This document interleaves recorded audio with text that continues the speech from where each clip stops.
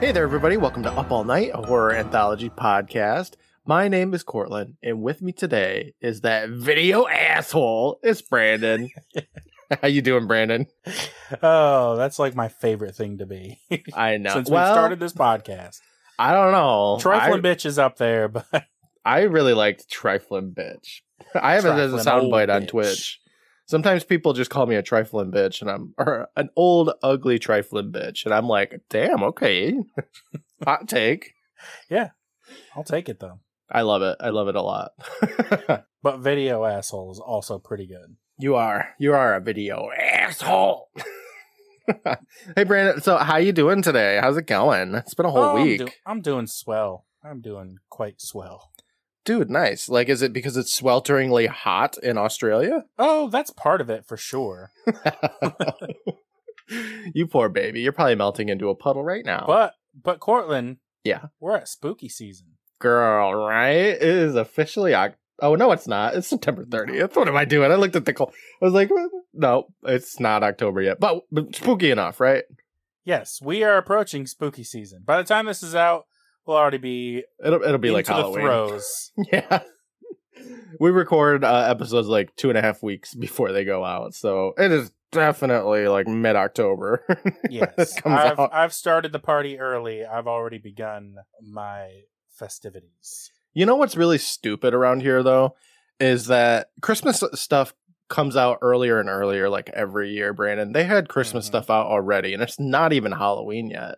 Yeah. It's not even October. We had Christmas stuff to complain about it, but, like, come on. Maybe it's a cliche, but it needs to be explained and complained about because it will never stop. Eventually, like, they had Christmas stuff out in July because, you know, Christmas in July kind of shit. And I'm like, no, please stop. Yeah, it's just inching ever forward into the year. It's clawing its way up to January. Yep. It's just going to be a year-round thing eventually. You know what, though? I like Christmas music, so, you know, it's not that big of a deal to me. I don't know why I'm complaining. We can have Mariah Carey year-round. Yeah, you know what, though? I like it when Mariah Carey talks about having emotions. More, you know? Yeah. I like that song. Mostly because she screams a lot in it, and it's great. Yeah, I like when she whistles. I like it when she puts on that dog whistle. I actually, you know, sometimes I like to listen to music, and I pick specific points in the song that are my favorite, and her screaming is definitely my favorite part of that song. I also really like Taylor Dayne's "Tell It to My Heart." Okay. Do you like I that don't song? know what that is. Oh, girl. I'm gonna send you a link right now. You know, tell it to my heart, something from the start. Okay, I can't do it justice. It's not ringing any jingle bells here. Well, I'm going to send you a link to it right now. I listen to it every time I am on my tractor mowing my lawn. All right, so it's tractor and music. It's such a good song, Brandon. I'm really upset that you don't know it. You probably do know it, and once I send this to you, you're going to be like, oh yeah, that bop. So, Brandon, have you had a great week this week? Did you do anything awesome? No. That's okay. No, like I said, just preparing for Halloween. Yeah. Decorating and, you know, watching Treehouse of Horror, which is a tradition. I should do that. I haven't watched a Treehouse of Horror in forever. Which one's your favorite? Probably, like, Season 8's Treehouse of Horror. Pretty sure that's the one where Bart has a evil twin. Hugo. Oh, yeah, I do remember that one. I was going to say, I know I've seen that one before. I think my favorite is 3, maybe. I think that's the one with the zombies. That's a good one. I just watched it the other day. I like the part where the zombies knock on Homer's head, trying to get to his brains, and they realize there's none, so they just walk away. Yeah. It's a good gag. So as well as the, like, shooting Flanders and being like, Flanders was a zombie? Yeah, that was perfect. I haven't been doing anything myself, Brandon. I've been just working, and so my son, you know, he's in karate. He actually tests for his black belt today, and I'm really excited for him. I can't wait to watch it. But he's been begging us. He's like, hey, will you take karate with me? And I'm like, no, because it's really expensive. But I did a private lesson on Tuesday where I did a workout with a coach, and I was like, maybe I should do it. Good for you. I know. That's cool. I know. It was fun. I'm just like, I don't get embarrassed about things much anymore. Like I've just like tuned embarrassment out of my brain somehow. But I'm kind of embarrassed like, being in a class of adults. Yeah. Because it's like it's Brazilian jiu-jitsu. So like I watched them. That's the real shit. Yeah, like I watched them after I got done with my little class, and it was just like a bunch of adults in the room, and they were just like grappling each other and stuff. And I was like, I don't think I can do that.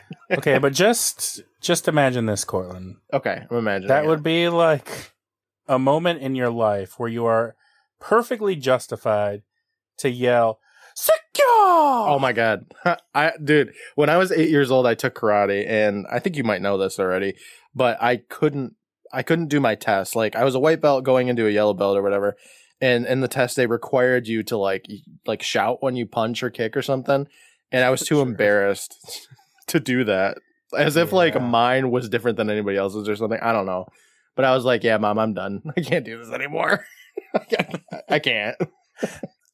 It's funny that's the thing. That's the barrier. That's what it was. Yeah, I was like, I'm not yelling. Because they were all like, if you yell when you attack, it increases your power by like 25% or some bullshit. And I was like, nope, I'll have weak punches. Yeah, I'll take a slightly weaker punch to save some dignity. Thanks. Yeah, so it curbs my embarrassment. I'm happy. I'm fine. But I don't know. I might do it because I think it'd be fun. That would be cool. So, Brandon, we got a whole ass episode of Tales from the Crypt to get through here. Do you want to get into it? Yeah, let's talk about it. Oh my gosh, you want to dish about it? Let's do it. Let's get into it. Oh my gosh, let's talk. All right, so we just got done watching Tales from the Crypt season 3, episode 10 or something. I can't remember. It's Mournin mess, Brandon. It was a Mournin mess. What did you think of this episode? Oh, this episode was mostly boring for me. Yeah, me too. It's like 90% boring. Yes. That's accurate, yeah. I was watching most of the episode, even though I could see kind of where it was going, I was just like, why is nothing happening? Yeah, the description for this one, again, was about, this guy going on, a true crime murder mystery solving adventure, and that's not really what we get. No. Nobody solves anything. He literally falls into the solution to the mystery here. He's it's a story about this guy who's living his worst life. And also there's I guess some murders that he stumbles into, essentially. It's a side story for him. He's I guess there's these murders as well. Yeah, he's just trying to make some money or something. And then some guy's like, hey, there's some murders. And he's like, oh, damn it. I guess I should walk into a graveyard. Really inconvenient for me. This episode is interesting too because it literally spells out what's gonna happen. And yes, it's not very subtle. No, it's something. I will give it credit though. It does have a unique monster in it. Okay, I don't want to spoil what it is because, like I said later, it spells it out, and we'll get to that. But it has a unique monster that I've never really seen in other media before, so I appreciate it for that. Yeah, part of it's cool. We'll talk about it. Oh my gosh, Brandon, this one, we do get pictures again, just like in The Reluctant Vampire. And I was like, again? Already? Oh, those pictures. But let's get into it, Brandon. Our episode starts up with our best friend, Brandon. It's the Crypt Keeper. He's back and he's better than ever. Yeah. He's a little chef this time. God, I love him. He has so many talents. He does it all. He does it all, Brandon. I take inspiration. If my mom was like, what do you want to be when you grow up? I'd be like, I want to be the Crypt Keeper because he can do everything. He puts on his little hat and he is a chef. Yeah. I mean, he's pretty much horror Barbie. He can just fill any role. He sure can. And I love him for that. He's reading a cookbook. He sighs, saying that we're just in time. He's trying out a few recipes from his new Betty Crocker cookbook. He hopes that we like shish kebab. He lifts open a big Dutch oven or something, and there's just water and a human hand swimming in it. No sticks, no shish kebabs. I'm like, huh? He takes a whiff of that, saying, damn, it ain't ready yet. Bob's still moving. And he slams that lid closed and giggles. Tonight's foul feast will begin with mashed potatoes. Okay, I'm in. I like mashed potatoes. Yum. Then move on to some shrieking duck, and finish with a nice kielbasa. And I'm like, damn, a kielbasa again? We just had Miss Kielbasa last season. What's this? He pulls out that book of tales and calls this tasty tidbit Mournin Mess. We see the picture for this episode, and it's kind of interesting. It's got a dude in a suit running with a dead body in the foreground. It looks like he might be running through a cemetery, and there are what appear to be zombies chasing after him, Brandon. Yeah, so they had me from the start here. Yeah, I was like, zombies. Even though this show has not been shy with zombies. No, but I'll take a zombie episode at least once a week. I'll be fine with that. Yeah, keep them coming. Keep the zombies coming. I'll take all of the zombies. We fade into the episode, and we're just straight up looking at trash, Brandon. It's, foreboding for the rest of this episode. Oh my god, right? There's a half-eaten sandwich on top of a trash can, and a hand reaches over and snatches it up. The camera pans us over to see a newspaper delicately placed in another trash can, and the headline reads, Homeless Killer Baffles Police. They just can't figure it out. The same hand reaches down and picks that shit up. He lifts it to his face, and we see a homeless man attempting to eat a sandwich. The sandwich is, not even in his mouth. It's, dangling from it. He's smacking his lips, just kind of chewing it a little bit. Most of it's falling to the trash, because it is trash. It's a trash sandwich. Over in a big alleyway, we see this man walking down it. There's trash, again, everywhere, and there's just another couple of people in the background walking around like zombies, and I was like, them zombies? Spoilers, They ain't zombies. Damn. Well, I guess they could be. I wouldn't know, but I don't think they are. If they are zombies, then they really wasted them with the rest of this episode. Yeah, if you didn't notice, everything in the background is just zombies. Our dude is rolling a cart full of assorted shit, and I can't tell what any of it is. It kind of reminds me of that picture that is on the internet of, what you would see if you were having a stroke or something, where you can't decipher what anything is in the picture. It's weird. Yeah, it's just a sloppy pile of garbage. I think it's mostly clothes, but I don't know. I couldn't tell you. One man's indecipherable sloppy pile of garbage is another man's pile of clothes. Exactly. Yeah, he rolls up on a blanketed cardboard box. He walks inside as some dude inside is coughing. And he tells that man that he brought him some fresh bed sheets. So that must be one of the things in his cart of shit. We pop inside, and we see two homeless dudes. There's Robert, the one who snatched up the sandwich at the beginning, and is instantly recognizable as the guy from Ghost that showed Patrick Swayze how to push stuff. The other one is a dude named Dancer. It's a good name. It reminds me of Santa Claus. Or perhaps a ballroom dancer, maybe. I don't know.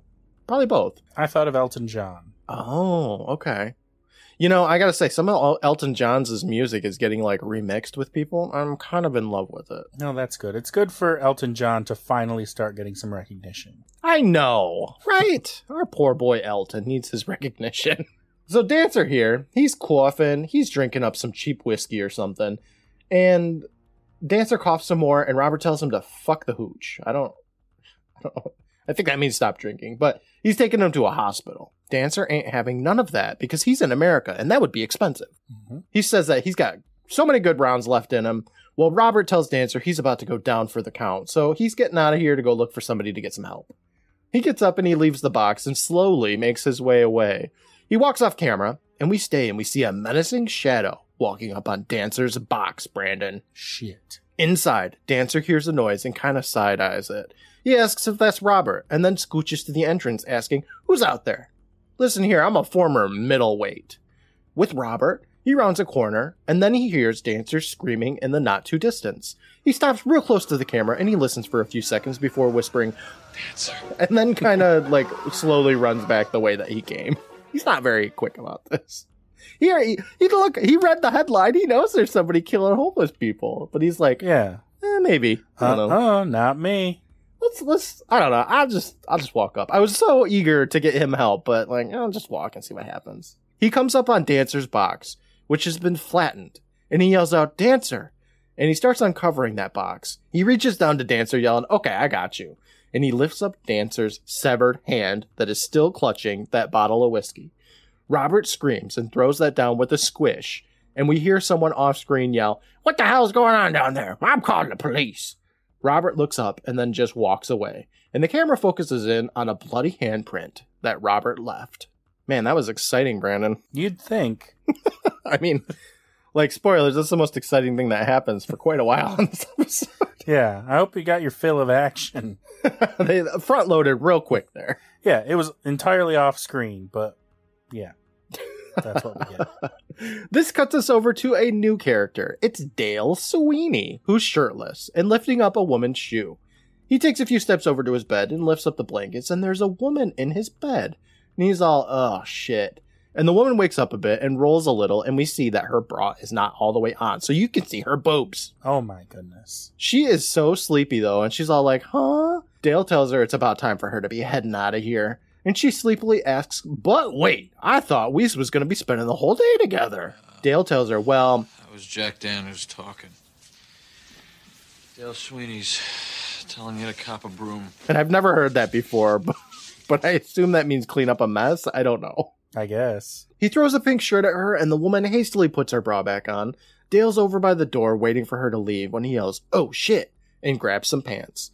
We watch the woman dress, and she says, you think you can just chew women up at night and throw them out in the morning? Dale tells her, yeah, my line of work is like super busy.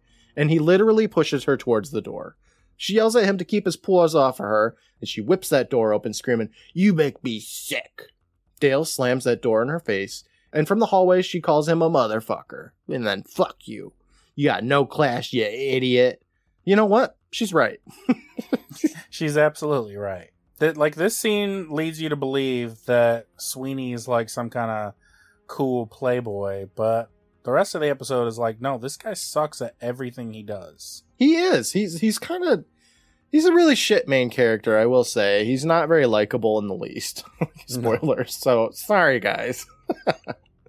We watch Dale get ready for work, so he quickly puts on a shirt and grabs his badge for the Evening Globe, which is the same newspaper company we saw the homeless guy grab a newspaper of. It's the one newspaper in town. Yes. What town do you think we're in? I think I've seen palm trees, so... I think it's L.A., right? Yes, I think I say tiny LA. little L.A. with its one newspaper. Yeah. Well, there's two, but...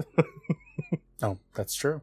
We quick cut over to a graveyard where there looks to be a press conference of sorts going on, but it's a really small one because no one really cares much. There's like there's like 7 or 8 people up on a stage with like a podium and maybe like 15, 20-ish people in the audience. It does look like there's a little catered lunch though. So, I mean, free food, right? It looks like a children's birthday party. Like it's just a couple of people hanging out eating food. Yeah, a really sad one where nothing fun is happening. A sad children's birthday party in the cemetery. The guy at the podium is talking about some sort of society, and he's got people up there that believe in a common past or something. I don't know. He just talks. They were all once homeless, but they're not homeless anymore. They feel it's time to repay their city for the opportunity to help themselves. Therefore, they banded together to create the Grateful Homeless Outcasts and Unwanted Layaways Society. The Grateful Homeless Society, for short, Brandon. Sure. God, what a long name that is. Ugh. Layaways? I know. I was like, you're stretching here, folks. Yeah, you're really forcing this, but okay. Hopefully I don't have to say that 6 more times in this episode. Yeah. Dale arrives in his honestly really crappy looking car, and some dude immediately walks up on him saying that he's late again and maybe he's lost his touch. Dale claps back that he could lose his eyesight and still run circles around him. This new dude, his name is Klimpsky. Such a dumb name. Dude, don't you be dissing Klimpsky. Klimpsky brags about breaking up some scandal on how he's hot shit now, and then walks into a porta potty. He closes the door telling Dale he's on his ass or something, and Dale swoops in with a plastic comb and puts it into the lock on the door. And he tells Klimpsky that he can stay on his own ass for a while and calls him a putz. Klimpsky tries to open up that door, but he's too weak to break a tiny plastic comb. A little plastic comb that would probably just fall out on its own. Yeah, you just jiggle it a little bit and it'll fall out, but he's like, no, my one weakness. And Klimpsky dies in there, never having been able to get out. No, but he's still into that porta potty to this day. His skeleton is just bleached in there. Over with the dude on the podium, he seems to be finishing up his speech saying, after a lifetime of pain, they'll have an eternity of dignity. Now, keeping with my usual demure nature, I'll defer all questions to our society spokesperson, Miss Jess Gilchrist. I love this. He's like, and that was my speech. If you have any questions, talk to her. Yeah. We see the camera pan over to a woman's white shoes, and she steps up to the podium. And we see she's got a beautiful white suit on. It's classy, Brandon. Yeah, she's fancy as shit. She really is. Everybody in this show's got pearls, white suits. She's got earrings. Yeah. Like, she is shown up. She is ready for work. She is ready to take all the questions. Mm-hmm. If you got any questions about that guy's speech, she's the one to talk to. Immediately, Dale heckles her, asking, shouldn't you be spending money for people above the ground instead of underneath it? Because this society, they help homeless people by funding their funerals. Seems really dumb to me. That's what the homeless people want. They're like, I don't need help in life, but I don't have any money for a funeral, which, like, granted, sure, but, like, what kind of society is like, fuck the homeless, except for when they're dead? Yeah, then we take care of them. So stupid. She tells him, we don't think so, spending money on actual live people. Dale follows up asking, why throw money at the dead when you could use it to help somebody that's homeless that are living right now? She tells him, the Grateful Homeless Society feels there are many organizations that currently provide aid to the living. Beacons in the Night, etc. All of them. One and, more. Dale interrupts her, telling her it's safe to say there aren't enough of these beacons to keep you from opening up this place, right? She gives a nice comeback here. She says, well... that is your interpretation of the situation. Good one. Good deflecting there, Miss Jess Gilchrist. I can see why you were hired. She's had enough of Dale, though, so she calls out for another reporter, and it's a woman with her hand up. She asks a question. It doesn't really matter, though, because we cut over to our old friend, homeless Robert, who is dipping a shrimp into some cocktail sauce and taking a nibble. Free food. Yeah, he stumbled upon this. Well, I assume that they're going to be, burying Dancer with the society. So he came for the free food, and I don't blame him. There's a lot of really quick cuts in this episode. Like, we just kind of cut from location to location. So we cut to Dale's boss, who's got a newspaper in her hands with the headline, Homeless Killer Sought. It's got a big picture of our old buddy Robert, because everybody assumes that bloody fingerprint is Robert's, and he's the killer. Makes sense to me, right? Open and shut case. Yeah, easy peasy lemon squeezy, as they say in the biz. While looking at this, she tells Dale, I only wish you could be the first recipient of the Grateful Homeless Society's generosity. Damn, okay. Yes, be dead, please. Dale complains that they cut his electricity and his alarm didn't go off. Maybe if they would pay you, Dale. I don't know what to tell you. I'm sorry, your wages are shit. I don't know. The woman here, Elaine, might just be my favorite of this episode, I have to say. Yeah, she's good. I like her. She's got a lot of great lines. She tells Dale, well, maybe you should buy an alcohol-powered generator. That way you could urinate into it every morning and have enough electricity for the whole day. It's hilarious. Zing! Dale sarcastically thinks that's hilarious and asks her to give him a break. She tells him no. A break isn't exactly the term. Try severance. Dale's all say, what? She tells him she isn't playing around this crap game with him anymore. Will Sweeney show up, or is he too busy getting his oil changed? Dale begs her not to do this to him. So she takes a quick look at her watch, saying, all right. How about 5 seconds from now? Dale rubs his face and says, Elaine, come on, girl. She looks at her watch again, saying, oh, time's up. You're fired. So Dale's all, whatever, no skin off my nose. I'll just go hit up the Herald. Elaine snaps, great. You want a recommendation? It's a great chance to cripple the competition. Damn, Elaine. Elaine. Elaine with the hot takes. Stop. He's already dead. It's so good. I love Elaine. Yeah, that's a good line. We cut over to Dale's dark apartment because he doesn't have any electricity. And he takes a few steps as a bolt of lightning lights things up. He walks right into his little table in the middle of the room, which hurts him real bad, even though he should know it's there because, you've been living here. But, whatever. He walks over to a shelf and he lights up a candle for some light. He burns himself because he's an idiot and sets the candle down and goes into the bathroom to pee. While peeing, a flash of lightning illuminates the room and we see that Robert is there. It's our good buddy. Whoa. Dale sees him but can't react quick enough and starts getting strangled. It's a great way to just introduce yourself by just strangling people. Yeah, it's how they say hello on the streets. Oh, see, I'm not very street smart, so I didn't know. You're learning. You learn something new every day. Oh my God. Lance said that one day, and I was like, Lance, you're 8 years old. Of course you learn something new every day. I had a similar thought with Zach recently. We were at the shop and he saw something and he was like, you don't see that every day. It's like, dude, you've had 10 days. I've been in the bathroom longer than you've been alive collectively. Yes. Today. Rob tells him, man, nice place you got here. Makes the streets look like the fucking White House. Because this place is shit. Yeah, it really is. Except not really. It's not that bad. Jeez. No. For a tiny little city like Los Angeles. It's right. And then, you know what? That apartment probably cost him like $1,200 a month or something, too. And that was back in 1991, folks. Yeah. Dale tells him he's got nothing against him, and Robert pulls him into the next room asking, what's the matter? Don't you recognize the homeless killer? We also see that Robert's got a gun pointed right under Dale's chin, and Dale looks at him for a few seconds and yells out, shit. It's an appropriate reaction. Rob tells him that he needs him to use those fingers and hands of his to do a little ink slinging for him. He needs him to write an article. Dale asks, what about? And Rob yells out, I ain't no killer. The only thing he is hard up. Dale tells him, so if you ain't the killer, then who is?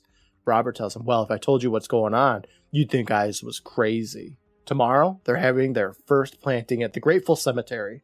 Dale's all, huh? Robert tells him to go there and hang out until sunset, and he'll see what's all the hubba. If he does that, Robert here will spill the rest like a fucking floodgate. He'll even throw in a few names. City officials with their mitts and the Grateful Homeless. He asks Dale to meet him tomorrow night at 25th and Tiffany. Tivoli? I don't know. Doesn't matter. Dale tells him, okay, sure, whatever. But wait, why me? And Rob tells him it's because he looks hungrier than Robert himself. Then he picks up that candle and blows it out for some reason and scooches away. Dale's got to waste time lighting that candle again. He has no electricity. Nope. We cut to tomorrow during the day, and the camera swings by the plaque for the Grateful Homeless Outcasts and Unwanted Layaway Society and into the cemetery, Brandon. Yes. We see Dale's there, and he puts a fresh tape into his recording device, which I couldn't think of what it was called. I guess it's just a recorder, right? Yeah. Okay. It's a talk boy. Yeah, talk boy, sure. He walks up to the service going on where a preacher and two very dirty men are praying over a cheap casket that's getting lowered into the ground by 4 workers. The preacher's reading from his Bible or whatever, saying like, the Lord giveth and the Lord taketh away. Dale overhears that part saying, sometimes the Lord forgets the first part.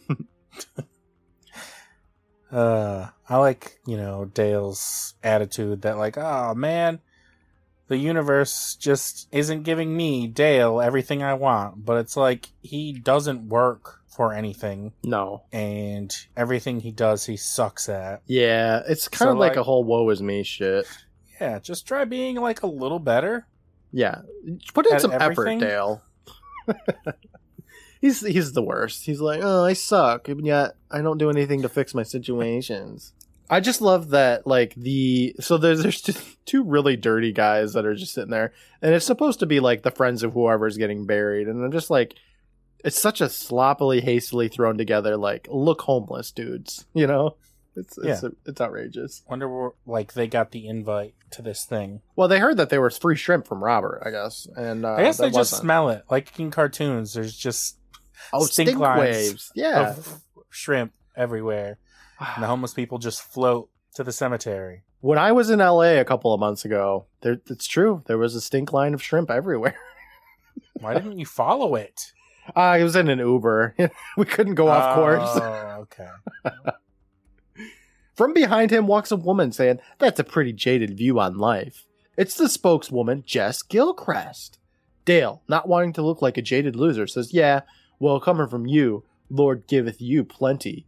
Even though, in that meeting, the man said everybody that works there was homeless before. But whatever. She asks Dale why he's so interested in this place, and he stumbles out saying, well, I was just following up on a story and looking for anything out of the ordinary. She nods saying, well, there's nothing here but the dead. Why not let them rest in peace? He adds, and dignity. And she agrees. She's like, yep, dignity, for sure. She starts walking away, and Dale follows her, saying, hey, hope I didn't rattle you too much yesterday. Jess tells him it takes a whole lot to rattle her. Dale initiates greasy reporter mode, saying he would give anything to find out what does rattle her.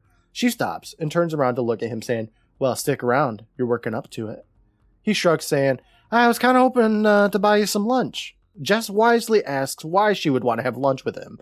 And Dale's all, because I'm far more interesting than whatever Gumby you might be seeing now. Also, you may be interested in seeing the story I'm writing up on the Society. What do you say? We cut over to Dale's apartment, where he is opening up a bottle of wine with a grunt. He steps on over to the couch, where Jess is sitting there. She's got a potato chip in her hand, saying, I thought we'd be having a nice lunch at a quiet restaurant. Dale pours her some wine, saying, this is quiet, and you don't have to leave a tip. And he chuckles, because that was hilarious. No, it wasn't. She looks at him with sexy eyes, saying, at least it's not with money. So I thought you were going to tell me a story. Dale tells her, actually, I thought it'd be better if we waited until we finished eating. He takes a bite of a sandwich, as she asks why. He tells her, well, it's because I lied. It's just a routine notice, and I needed the company. You're not going to squirm out of here? She politely smiles and tells him that he's already killed her entire afternoon. Besides, it never hurts to improve press relations. And she sassily takes the smallest bite out of that potato chip I have ever seen. It's like Squidward eating a Krabby Patty. Exactly. That's a really good analogy for it, Brandon. He loves it. Dale puts a finger up, saying, the Grateful Homeless Society is very fortunate to have you as the spokesperson. Jess is all, are we working up to a compliment? Dale tells her, nah, but most spokespersons don't have a sense of humor, nor do they look like you. Jess smiles, saying, now I'm rattled. Dale offers up his sandwich, asking if she wants a bite, and Jess tells him that I don't eat meat. Dale's all, oh, God, you're not one of those, are you? And I'm like, Dale, what are you talking about? She smiles, saying, not exactly. Oh, how cheeky. I love using cheeky.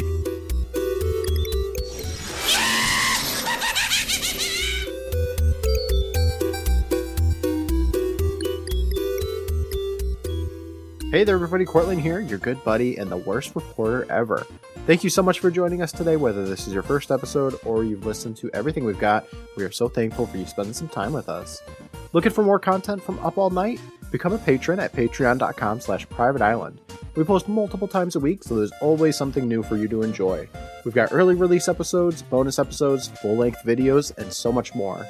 I'd like to take a moment to thank our current patrons, the Beths, Venice Witch, Tristan, Redemption, Lyle, Eddie, Ray, Rad Magical, Faith, and Shane, the Goths, Stephen, Matt, Aaron, Brittany, Rachel, Sid, and Corey, the citizens of Carlsville, Sarah, Mr. Normal, Matt, Keith, Christy, Angela, and Meredith, and your boys and girls, Kathy, Farron, Bryce, and Brian. Thank you for your support, everybody. Brandon and I truly appreciate it.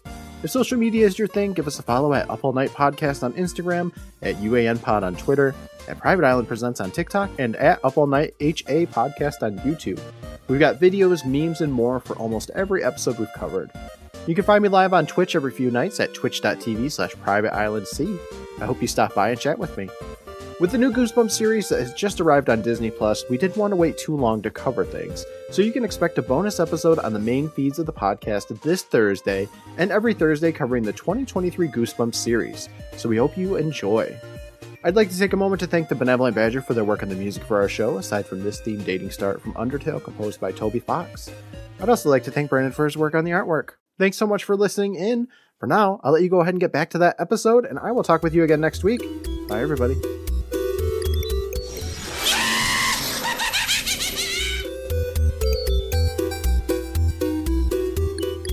We cut over to the bedroom, Brandon, for a sweaty sex scene. Oh, yeah. Finally, this episode's heating up. Yeah, you didn't know there was going to be action in form of sex.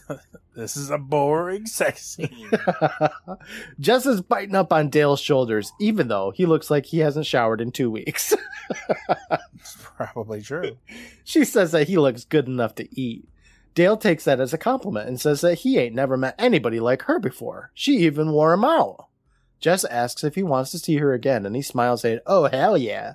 I was never the kind of guy who believes in love at first sight, but you're something else. He goes in for a smooch, and we see his hand reach up and turn on a recorder, or a talk boy, as we called it, right? Talk boy, walk boy? I don't remember. Talk boy. Yeah. He wants to get everything on tape, Brandon. He stops and he says, hey, let me ask you something, off the record kind of shit. What do you think of the Grateful Homeless Society? She laughs, saying, who cares? And gets back up on top of him. She smooches him a whole bunch more. Then she looks up and she sees that there's a recorder just chilling there, not hidden at all. No, he fucking sucks. He's the worst. It's literally like on a shelf with nothing around it. It could not be more obvious. She's like, off the record, huh? And she gets up off of him and puts on her coat. She angrily asks, is this your own private press conference? Is this what this is? She looks at the recorder, and Dale sees that and looks at it too. She grabs it, pulls out the tape, and starts yanking out all the ribbons, declaring, this is a news blackout, Brandon. News blackout. Dale's all, girl, I'm just doing my job, even though I was recently fired. She tells him, you know what? You don't want to see me do mine. So I'm the kind of girl you could spend a lifetime with, huh? And he shrugs, being all like, what? What's going on? Just pumping you for information.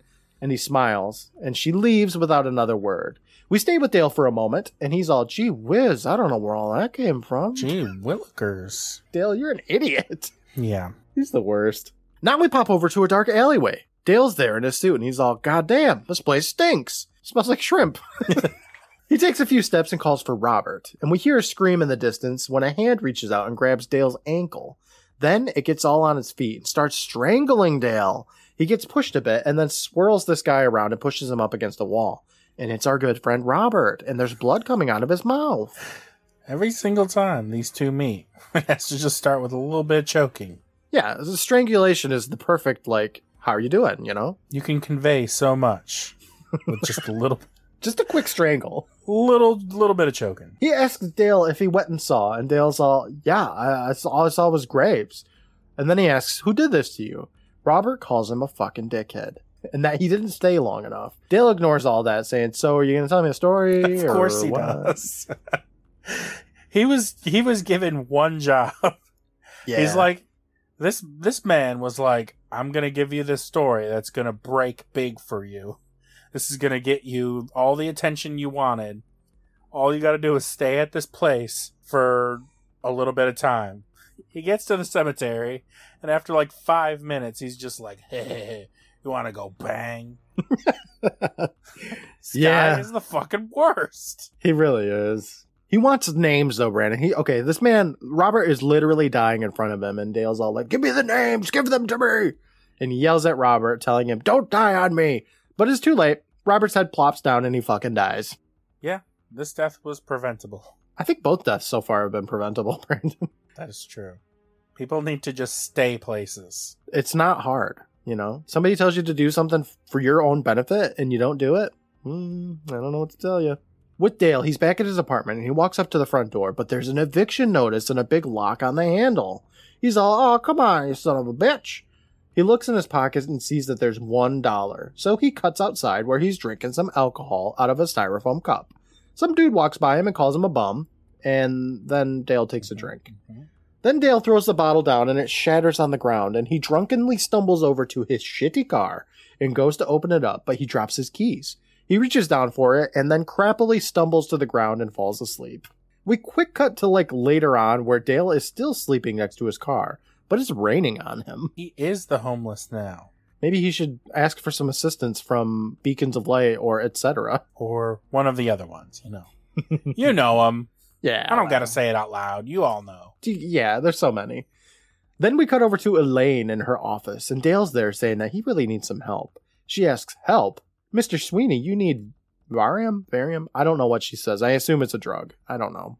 He asks her for an assignment, and she tells him that he must be joking because she had to hire somebody to clean up his mess. Yeah, like he doesn't work there anymore. No. He just literally walked in like George Costanza, and he's just like, oh my God. Hey, what's my next assignment, Chief? I love it. From behind Dale walks Klimsky, saying, you wanted to see me, Chief? Love Klimsky. First of all, I can't believe he escaped that porta potty, but... Dale can't believe this shit either. She gave him his job. He's such a lowlife. Elaine tells him, yup, I thought it was about time we had a writer doing the job. Then she instructs Klimsky to head out to the Grateful Homeless Society where they're burying that homeless killer. Dale snaps, today? She tells him, that's right. You better hurry if you want a spot. Now, I don't want to have to call security. Wait, what am I saying? I'd love to call security. And she boops a button on her phone calling Norma to go get some security up here. Dale takes a few steps away, and Elaine sighs, saying, never mind, Norma. Just call the janitor. I thought for a second she'd be like, never mind, we'll help Dale. She's like, no, doubling down. Now we pop over to the cemetery. There's another funeral going on, but this time at night for some reason. A preacher's reading some stuff as workers put the casket into the ground, and it's really interesting that there's nobody else here at this funeral, considering this was like an alleged murderer. I feel like there'd be a lot of people, like reporters and stuff, don't you think? Yeah. They were following this story in the news. Like it was front page news, literally. Yeah. I mean, at the minimum, I would assume Klimsky would be there, but he is nowhere to be seen. Well, I guess Klimsky sucks at his job, too. I'm going to tell Elaine. Everybody, so like, it's only the 4 workers, and after like the body gets lowered, everybody just kind of walks away, and then there's 2 workers that just shovel in the dirt. We cut over to Dale sitting next to a tombstone and smoking a cigarette, and he's just watching this fresh grave for Robert. When suddenly the mound of dirt starts to just mechanically like sink down. He takes a closer look, saying, "Son of a bitch!" And next thing you know, he's defiling that grave by shoveling away the dirt that the workers just spent all night putting in. The camera here just kind of swings back and forth between graves, and we see that Dale is making progress by scooping out the dirt. And I love those shots. I think it's fun. Yeah. I think it's cool. It looks cool when the dirt sinks down. Oh, it does, right? Because it kind of like thumps down mechanically, like a little bit at a time. It's like cool. The first time in the last, I don't know, 10, 15 minutes of this episode where I was like, ooh, what's going on? What's happening? I know, right? Is this action I'm seeing in my episode of Tales from the Crypt? It's not. We still have some time. Eventually, he does hit the casket with his shovel, and he bangs on it a few times. He throws that shovel up out of the hole, and he starts digging with his hands. But it's not a casket down here, Brandon. It's a wooden door. Yeah, what the hell? He tries the door handle, saying that bastard was right. But the door ain't budging, so he gives up. But then the door opens up, and he falls to the ground underneath the grave, which looks to be like an old mine shaft or something. Dale gets up and he looks down a hallway of this mine shaft. Then we go first person mode for like 2 seconds as Dale walks around looking at caskets. He finds one with a bunch of bones on top, so he just kind of keeps walking. He's like, whatever. He makes his way down the tunnel and stops to take a look around. A door opens up and a light shines through, so Dale starts running down the tunnels away from it. He finds the hole that he dropped down into and he tries to jump up to get out of it, except it's like 7 feet tall, so like he can't get there. We see a few sets of feet and lanterns making their way down the tunnel. So Dale runs over and he finds a random casket because there's caskets like littered down this mine shaft. And he opens that shit up and he crawls inside. Just in time, Brandon. Whew, he's safe. All right. I thought maybe something interesting was going to happen. Almost. We're almost there. The lights of the people pass him by and Dale takes a moment to breathe. But he looks over and we see the dead body of Robert. And he starts screaming a whole bunch because, like, Robert's eye is missing and, like, his chest is opened up. It's gross. Yeah, it looks fucking nasty. The dudes pick up his casket and run him down the tunnel as he screams to let him out of there. He's not being very subtle, Brandon. He's, like, trying to escape these people, but he's like, oh, my God, oh, my God, you know, the whole time. Yeah, giving away his position. He's trying to hide, and he's like, oh, no, oh, God. And the people are like, there he is, I found him. I didn't know there was a person down here, but now I do because he screamed. All of that stops, and Dale screams open the casket, and we see it's been placed in the middle of a dining room table. There's this gorgeous chandelier that's lighting up this room. A clock bongs to show us it's like 11 p.m. or something, and Dale takes a look around to see a beautifully decorated table with a bunch of places for people to sit and eat. There's gold-plated silverware and goblets, a little bottle of A1 steak sauce, a little container that has a wet nap in it. It's great. It's cute, is what I put in my notes, actually. Then he looks up, and there's some paintings on the walls. We see a painting of a dude in a general outfit or something, but his face is real angry. He's got cracked lips and dry skin. Gross. He looks at another painting of a dude in a powdered wig, and that person has the same cracked lips. But this guy has, like, sharp teeth, like Baraka from Mortal Kombat. Yes. That is a great comparison. Yeah, I love Baraka. A voice calls out, Good evening, Mr. Sweeney. Nice of you to drop by for dinner. Dale, still sitting in the casket in the middle of the table, asks, Who the hell are you people? And we see some other people entering into the room behind him, but Dale doesn't really see that yet. The guy stands up from his chair saying, Well, that depends. Until recently, we were known as the infamous homeless killer. But now you may refer to us as the grateful homeless outcasts in unwanted layaway society. The people behind Dale shuffle further into the room as Dale takes a look at the plaque that's hanging on the wall, and realizes it spells out ghouls, Brandon. Oh, shit. It's goblin spelled backwards. Oh, Brandon. The plaque spells out ghouls. It did the whole time. It did, like, even above ground. Yes. In the cemetery, they just have a big plaque that's like ghouls, which is a great thing to have for your homeless cemetery. Yes, your secret homeless cemetery shenanigans. So, we don't have zombies, Brandon. We have ghouls, which is, like I said, a not very used monster are those ghouls. I'll take it. I'll take it too. It's interesting and it's unique. And I like ghouls. This part of the episode I like. Oh, right. The last 2 seconds? Yes, we're almost done here, but I like the rest of this episode. The dude in front of Dale tells him it's just been so dang long since we had some fresh meat up in here. Then he reaches up and he peels his face back to reveal that he's a ghoul. So he's got dry skin and cracked lips and sharp teeth. Also, they've he's just got bald. whole face masks, like covering their entire head.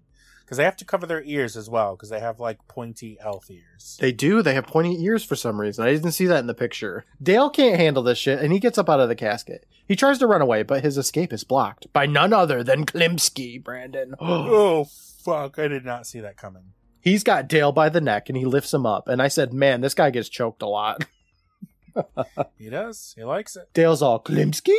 And Klimsky tells him not to mind him. I just stopped in for a scoop. Oh, I'll just have a scoop. Just a scoop of Sweeney. But you can't stop at just one scoop. No, you can't. You can't do it.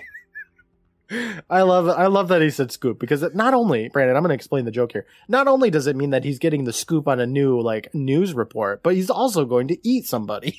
Yeah. It works two ways. You got a scoop of mashed potatoes, you got a scoop of news. It's great. Then Klimsky peels his face away, revealing that he's a ghoul. He tells Dale he's not really hungry, but he'll just pick. Then he reaches up and tears Dale's ear off like a grape from a vine. He laughs about that as Dale falls to the ground. Then he dips that ear into some cocktail sauce and gives his ghoul buddy a little nibble before double dipping it into the sauce. God. It looks delicious. What, the ear or the sauce? Do you like cocktail sauce, Brandon? No. Me neither. I don't know about that stuff. Dale's still on the floor, bleeding profusely, when the doors open up and Jess is there. He calls out, Jess, oh my God, you go come to help me. But she sassily steps inside saying, I know, I said I don't eat meat. I lied. He calls out for help as Jess peels away her face, revealing that she's a bald ghoul, Brandon, because all the ghouls are bald as well. Yeah, you have to be if you're a ghoul. She takes a few steps inside saying, if you don't mind, I think I'll just help myself. Dale screams as her chapped as fuck lips get closer to the camera, and she says, I knew you'd be good enough to eat. And she slowly opens her mouth and into the camera. And that's kind of the end of the episode. Well, aside from the Crypt Keeper bits. Yeah, he gets eaten. Good riddance. I just wondered to myself, Brandon, if she was a ghoul the whole time, don't you think for a moment he would have seen that while he was banging her? No. No, not at all. Because he's really bad and not very perceptive. Yeah, I guess if it was any other character, I'd be like, But with Dale, I'm like, yeah, that tracks. Anyone else would be like, hey, are you wearing an entire head mask? I could see the line. This hair feels like fake hair. What is going on? But no, nothing. Everything gets past Dale. It's ridiculous. Over with Crypty, he's got a spinning rack of pots and pans, and the camera looks over to see him nibbling on a big old bone. He's had enough, so he tosses that shit aside, saying, pretty tasteless, wouldn't you say?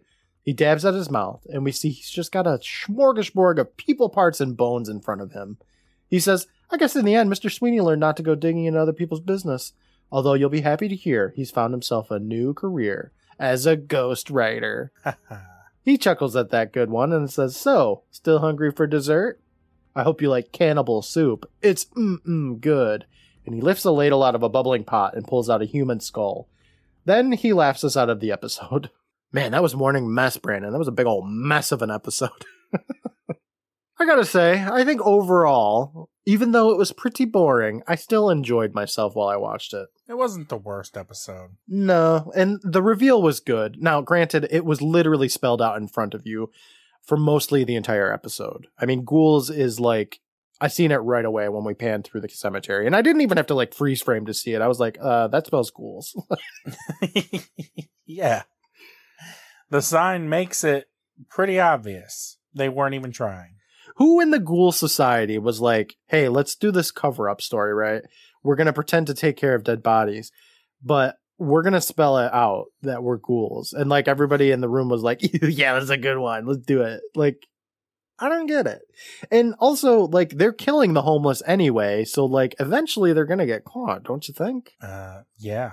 That homeless, the Ghoul Society was open for like 24 hours, and it already had like news reporters being like, what the fuck is going on?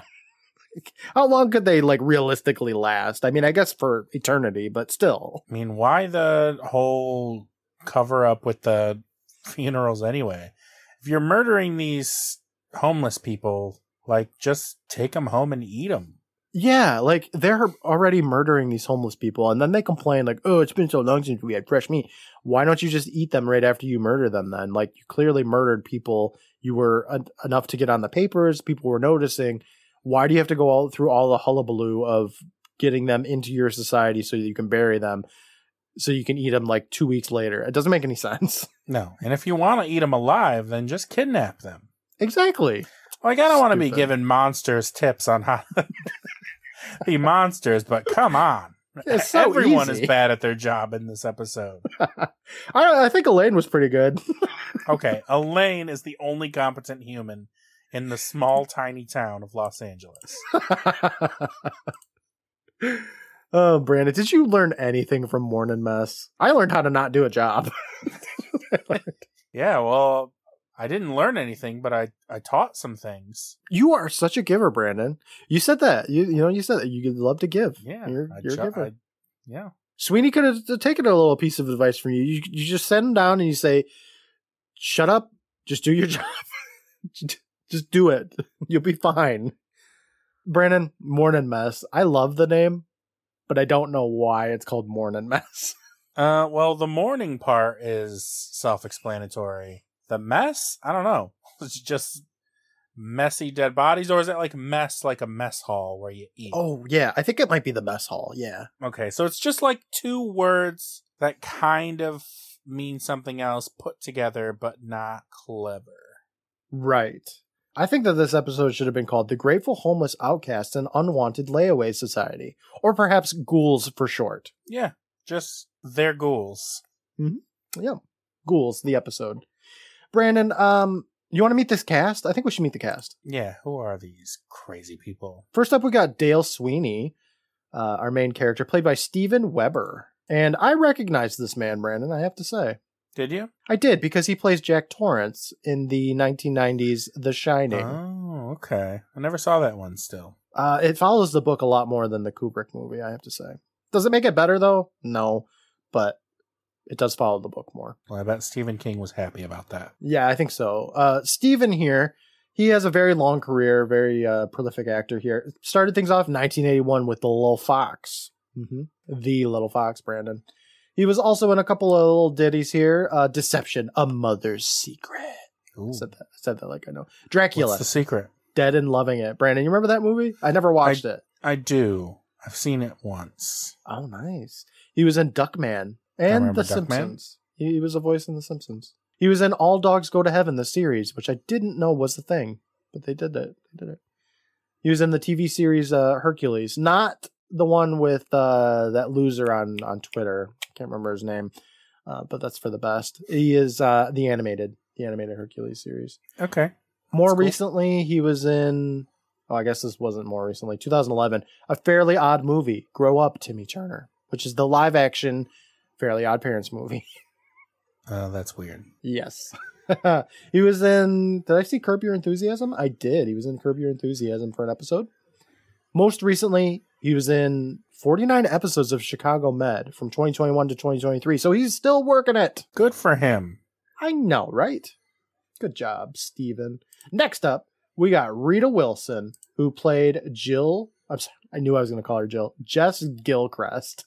I feel like she actually looks younger today than she does in this episode. That's interesting. Good for her. I know, right? A glow up, if you will, right? She started things off back in 1972 with the Brady Bunch. She was in an episode of the Brady Bunch. That's the first time I think we've seen that. That's cool. On these IMDb profiles here. She was in a lot of things, though. Bosom Buddies, MASH, Three's Company, Teen Witch. She was a dancer in that movie. I remember when I watched that movie. I did it for us, Brandon. I watched Teen Witch and did a plot points on it. You're welcome.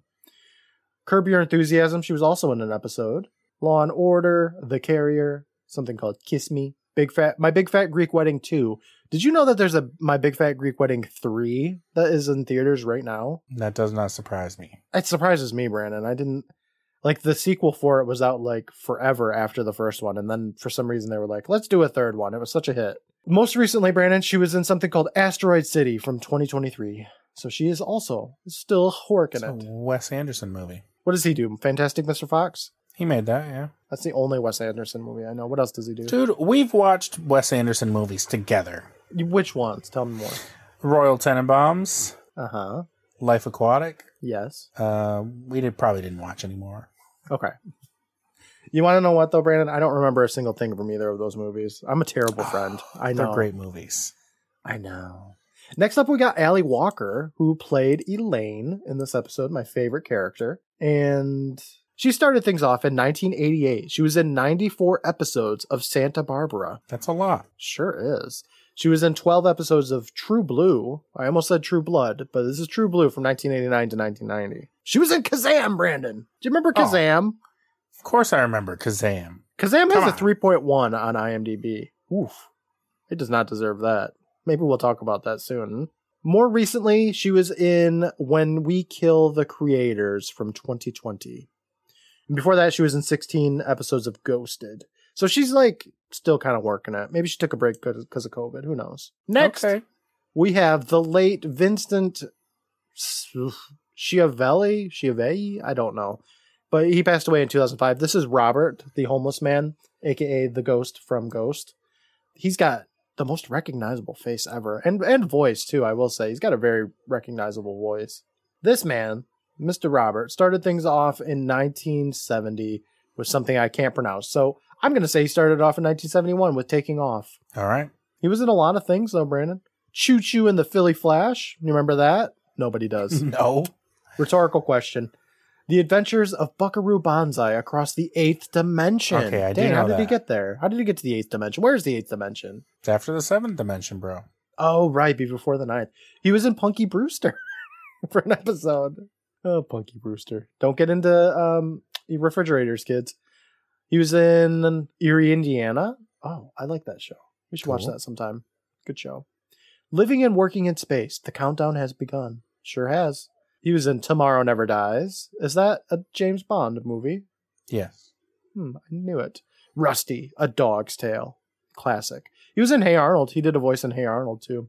Most recently, he was in Corpse Killer, 25th Anniversary Edition, which I guess is a video game? What? From 2019. Hold on, I gotta look into this real quick. Maybe it's one of those weird CG, or not CG, but like motion video games that they used to do back in the computer days of the 90s. FMV games were all the rage. Yeah, I think it is. This one's from Sega. It looks cool, though. The cover art is a zombie. Next, we have Klimsky, played by Frank Capiche, whatever. Capiche. Yeah. It's our old boy, Frank. I say that like he's been in an episode or something. But he has not been in very many things, Brandon. He started off 1986. Great performances. He was in an episode of Freddy's Nightmares, that Nightmare on Elm Street horror anthology show. Nightmare on the 13th Floor, Brandon. This is a movie. Nightmare on the 13th Floor is one of those movies that I saw a smidge of when I was a kid, and I never knew what it was called until the internet was born. You know, you have those movies, right? I think everybody does. Of course. He was also in Dunstan Checks In. Oh, excellent. Yes.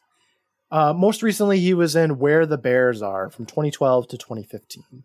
So, he was in Parks and Recs. I didn't know that. Look at him go.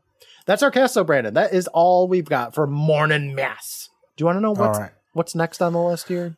Something better, hopefully. We'll see. We'll see. The next episode, season 3, episode 11, is called Split Second. It reads, a beautiful waitress marries the owner of a lumber camp and then quickly starts to realize that he is not what she really wants. Okay. That is all we have for our... What does that mean? We got lumberjacks, Brandon. Lumberjacks in this episode. I see from the pictures lots of plaid, which is very on brand for lumberjacks. Okay. Any Bigfoots? No, not that I can see. Let me look at the cast really quick here. Let me see if I recognize anybody. Billy Worth, perhaps? No? Breon James? No. Michelle Johnson? No? Nobody? Okay. Well, we'll find out about that next week, Brandon, for Split Second. Gotta say, I've been up all night, Brandon. I'm done talking about morning mess. I'm gonna go eat some breakfast and have a morning mess of myself. Oh, boy. I'm so funny. But Brandon, thanks so much. I'll let you go. I'll let you get some sleep so that you can have your own morning mess in the morning. But I'm out of here, Brandon. I hope you have a wonderful, beautiful, gorgeous rest of the night. And I'll talk to you next week. All right. All right. Bye, everybody. Bye.